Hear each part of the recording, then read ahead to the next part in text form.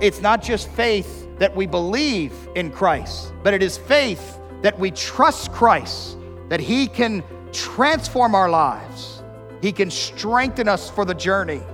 He can still save souls.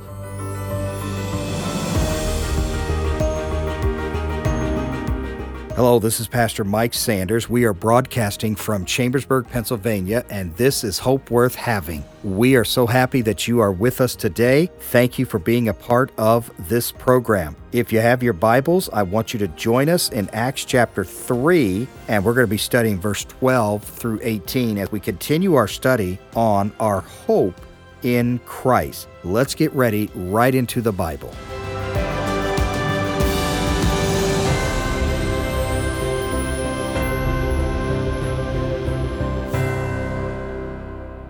Yes, throughout his ministry, as he walked on this earth, he was a true servant of God. Jesus never looked down upon people, never thought that somehow people were unworthy of his attention and availability. But Jesus Christ, many times when he should have been glorified, when he should have been exalted, we find that he is humbling himself to be a servant. Do you remember when Jesus walked into the home? And you remember that rather than the disciples washing his feet, that he grabbed a towel and washed the feet of the disciples? And that he even washed the feet of one who would betray him, one who would turn against him, one who would deny him as he was going through the prosecution of being someone who was trying to overthrow the Roman government. So Jesus Christ looked beyond the people in relation to maybe how they responded to him or how they would treat him, but he fulfilled the servanthood of the Savior. He was the suffering servant, Isaiah would call him later in Isaiah chapter 53. He is our example that as he is a servant, how much more should you and I, if our master will be a servant, how much more should you and I be servants of God? Now, servanthood begins with a mindset that we understand who we are in Christ, that we're not to think too highly of ourselves, we're not to think too lowly of ourselves. God hasn't called us to put our head down. The Bible tells us He's the lifter of our head. We walk in confidence and victory in Christ, but we're never arrogant. We're never prideful. We never think that any skills that we have is the direct result of our own abilities, but rather that all that we have comes from Christ. And He is the one who has supplied everything, and thus we are blessed to be a blessing. God has called us to serve others. And so as we finish out this year, let's make sure that as we launch into the new year, that we haven't forgotten that we have a Savior who was a servant, who is a servant, and will be the one who stands as our example. And may all of us strive this new year to find ways that we can serve God, that we can serve the church, that we can serve in the community, that we can serve and exemplify this great attribute of our Savior, that He is the long-awaited servant of the Lord. The thing I want you to see, second of all, is that He is glorified by God.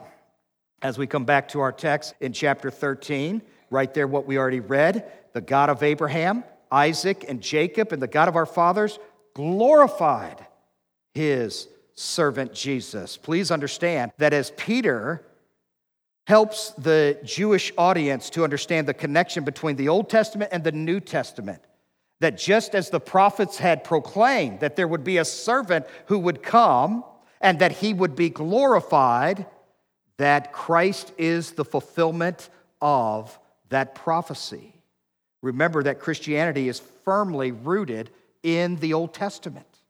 You can't separate it. I had heard about a church and a preacher who said they were no longer going to preach the Old Testament to their congregation. And I thought, what a pity, what a sad circumstance, because Christianity is rooted in the promises and the prophecies of the Old Testament. And when we think of all the prototypes and all that has been foreshadowed in the books of Leviticus and the different types of the great men and women who have served God in the Old Testament, how can we just banish it? How can we just put it aside? Remember, my friends, it all comes together beautifully as Christ is the fulfillment of the law. Jesus said, I didn't come to do away with the law, but I came to fulfill the law. The law points us to Jesus Christ. The law reminds us that we are insufficient of ourselves to save ourselves. The law reminds us that where we failed in our obedience, Christ has fulfilled and made it possible for us to stand righteous before the Lord Jesus Christ. And as a result of his obedience to God, and as a result of his willingness to give his life for us, the Father has glorified the Son. And we should give praise to God for the glorification of Jesus Christ. Now, I want you to understand in this glorification that sometimes on a practical level we may not fully understand. But I want to remind you in the Gospel of John, in chapter 11, verse 4, that the disciples had wondered because there was this belief that had permeated the society at the time that if somehow you were sick or somehow you were born with a disability, that this was a judgment of God upon you. And they asked Jesus, who sinned? Who sinned? Was it the parents? Was it the man? Who was it that sinned? And the Bible says that when Jesus heard that, he said, this sickness is not unto death, but for the glory of God, that the Son of God might be glorified thereby. So I want you to remember that God is always bringing glory, even in our sicknesses, even in our trials, God is bringing glory. And that even when we see that our loved ones have been promoted out of here, as Lazarus was, that God knows that he has a purpose and that he has a plan and that he is fulfilling that plan within our lives. And I want you to be encouraged that as you walk through trying times, as you think about all that you've experienced this past year and all that might be ahead of you into the future, that every trial and every trouble that you face in your life, that you would pray that the Son would be glorified in your life. That you would strive and say, Lord, I don't understand, and I don't necessarily like this trial, but I do want you to be glorified in my life. One might ask, how could we see God's glory in our trials and our troubles? I would say that it really depends on our response. It depends on our response. When we panic, when we operate in fear, when we have meltdowns, when we lose sight of the big picture, it sends the wrong message to our family. It sends the wrong message to our friends. It sends the wrong message to our community that somehow our God is not big enough to handle this and that somehow he is limited by the circumstances of the world. But when you and I, when we walk through the trials of life, and we give him praise, and we continue to rely upon him, and we have the peace of Christ that resides in our heart, then we know that God will be glorified in our life. For in us, people will see the confidence that we have in the Lord. Have you forgotten that great passage of Scripture in Proverbs that teaches us in chapter 3 and verse 5 and 6 that we are to trust in the Lord with all of our heart?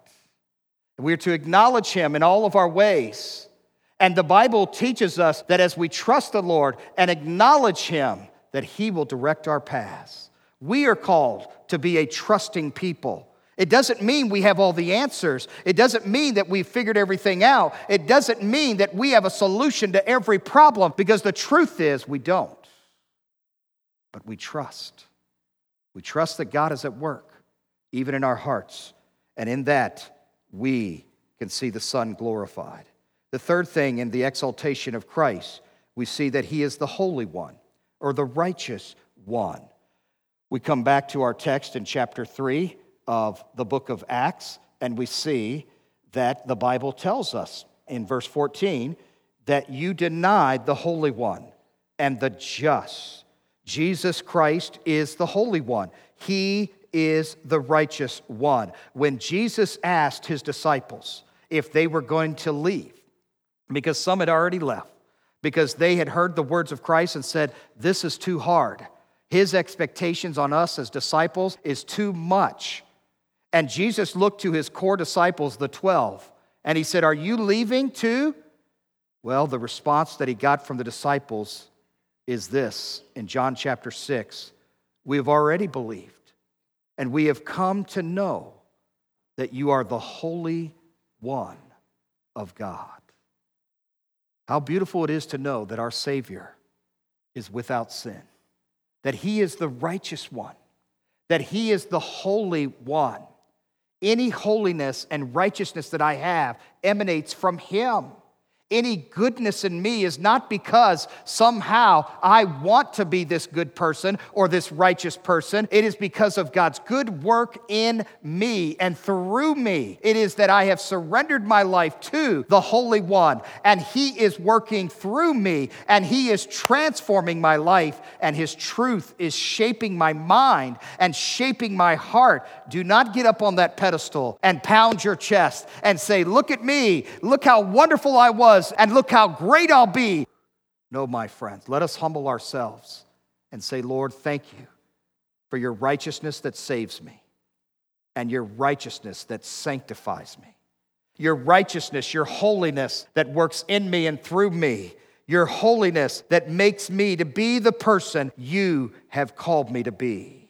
The fourth thing that I want you to see in the nature and character of Christ is that he is the Prince of Life, or some translations put it, the author of life. The Greek says that he is the originator of life. Again, come down to verse 15. The Bible says that they killed the Prince of Life. Jesus Christ is the Prince of Life. He is the author of life. All life emanates from him, whether it is physical life or spiritual life. All life comes from Jesus Christ. Jesus told us that if we would walk in the light, that we would no longer walk in darkness. If we believed in him, that we would have everlasting life, that we would not perish, but that we would have everlasting life. Can God's people say amen? The Apostle Paul said to the young pastor Timothy, I urge you in the sight of God, who gives life to all things. And before Christ Jesus, who witnessed the good confession before Pontius Pilate. Please understand that as the apostle is appealing to Timothy, that he is pointing him back to the source of all life, the very nature of Jesus Christ, the very character of Jesus Christ. And he is also defining his integrity and letting Timothy know that this Savior is the source of all life, and that as he stood before Pontius Pilate, that Pontius Pilate said, I find no fault in this man. Even the world could not find anything to blame Jesus about. Even the world recognized that he was the sinless one, that he was perfect in his obedience to the Father. May all of us recognize that this great Savior is the Prince of Life. May we give praise to him these coming days, recognizing that the Prince of Life entered into the jaws of death and willingly gave his own life for you and for me. He is the originator of life. All life comes from him. Any spiritual life that you have is because Christ awakened you from spiritual deadness. Often when I pray, I'll pray to the Lord, thank you for awakening my heart to see that you are the true Prince of Life. Jesus said, I am the way, the truth, and the life. And no man comes to the Father but by me. May all of us put our hearts and our attentions and our focus upon this great Savior who is the Prince of Life. And because he is the Prince of Life, he is worthy. He is worthy of our dedication and our allegiance. We recall in the book of Acts that the scripture says, in him, referring to Christ, we have life. In him we move and have our very being. Do you understand that in Christ you not only have life, but you have meaning? You have significance. In him is your identity. In him is your purpose. In him is your mission. In him is your assignment. Church, focus your heart on this great Savior who is the author and the finisher of our faith, the one who brings true meaning to our life.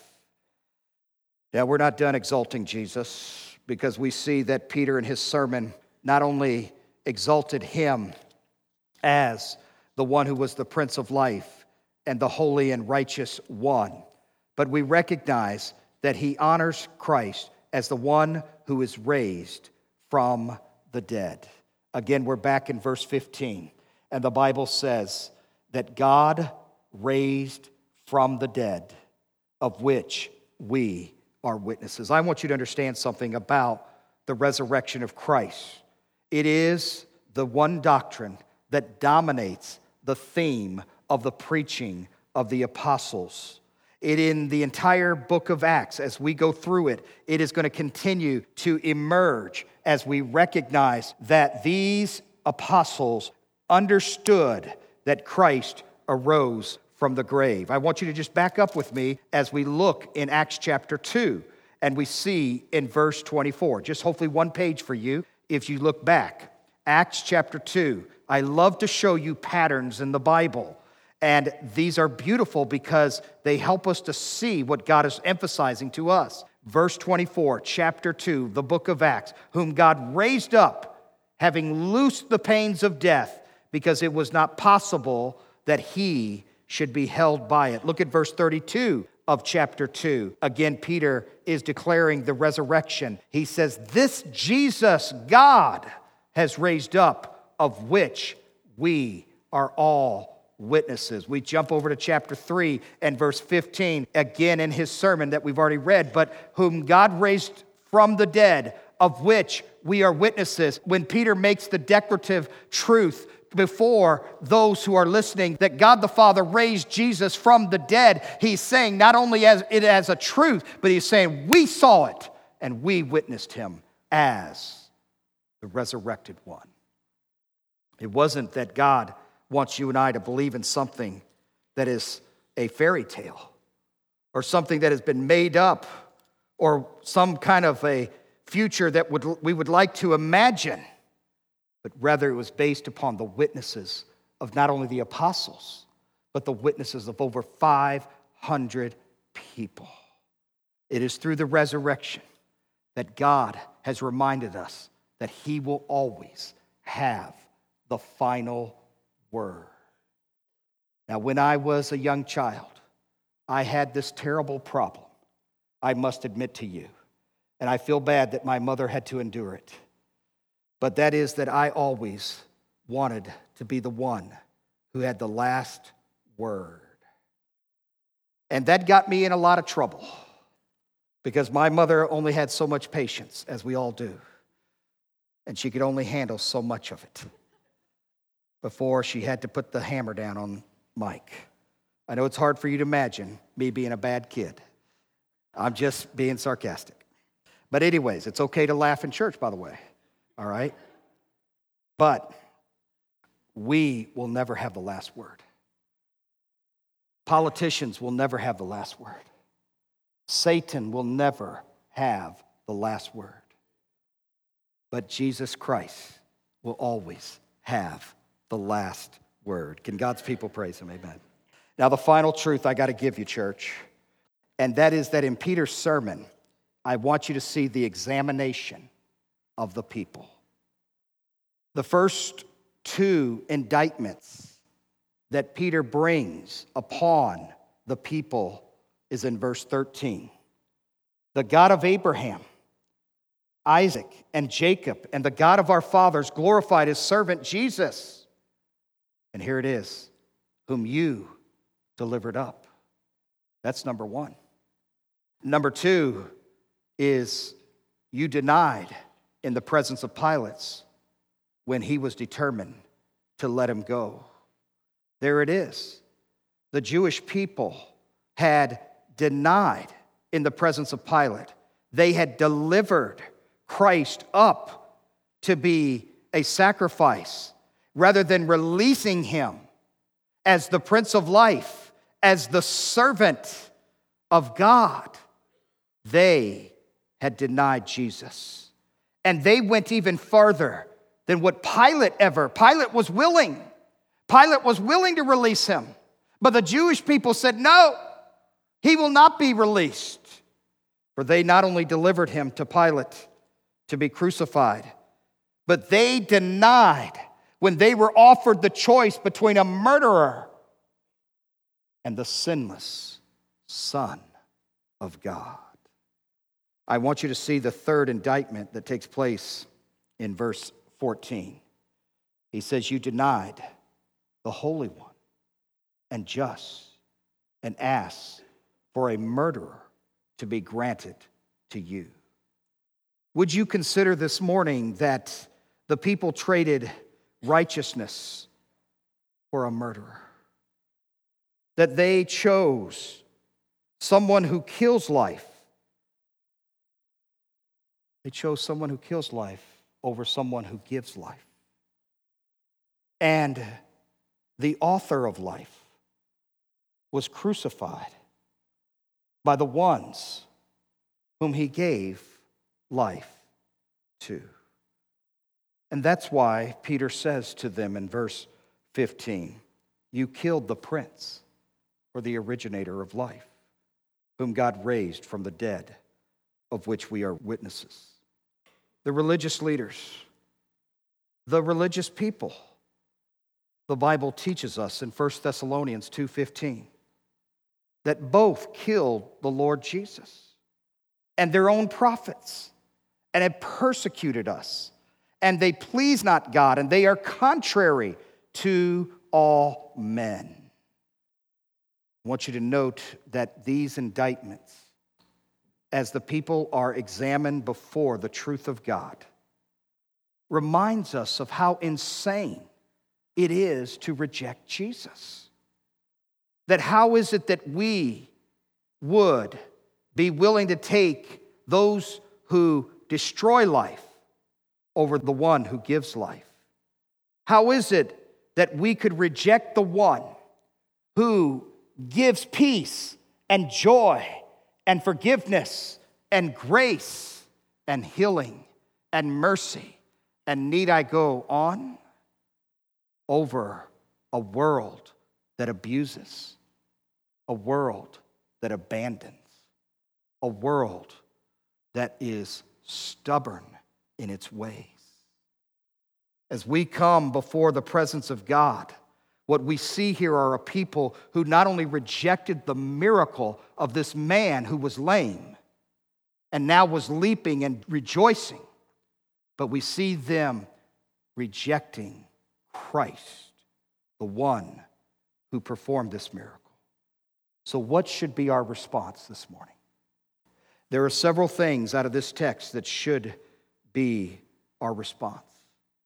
It's so sad because these religious leaders failed to see the great purpose of God. And this morning, I want you to see the great purpose of God, and that your hope would be strengthened, and that as you launch into this new year, that your hope would be riveted upon this wonderful Savior. Our response should first be humility. In 2022, let us all have humility. Peter and John displayed the right attitude in the healing of the lame man. They did not take the glory for themselves, they gave glory to God. If there's anything good that happens in your life, if God uses your life to be a blessing to someone else, if he uses you to help a ministry or to help someone in our community or even your own family, make sure that you give all the glory to God for everything that he has done in you and through you. The scripture says, whether we eat or drink or whatever we do all to the glory of God. Instead of boasting in self, instead of bringing the attention to self, the apostles said, we want to give praise to God Almighty. There's so much more I could say, but I want to encourage you to be humble. I also want to encourage us to be repentant, church. Because though that we could stand here and say, these foolish people rejecting Jesus, these people would choose a murderer over the Prince of Life. Would you remember? Would you be mindful that it was my sins and your sins that put Christ on the cross?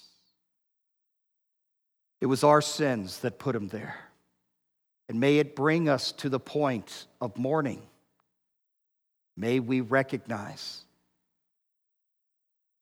that our sins put him there. But may we be comforted in the gospel that even though our sins put him there, that our God had a plan. That in the scope of the grand plan of God's redemptive story, he would bring us the comfort and the hope of forgiveness in that Jesus died on the cross for our sins. Let us praise him. Let that be our response as we read this text. The beggar had placed his hope in the promise of God that the apostles had proclaimed to him.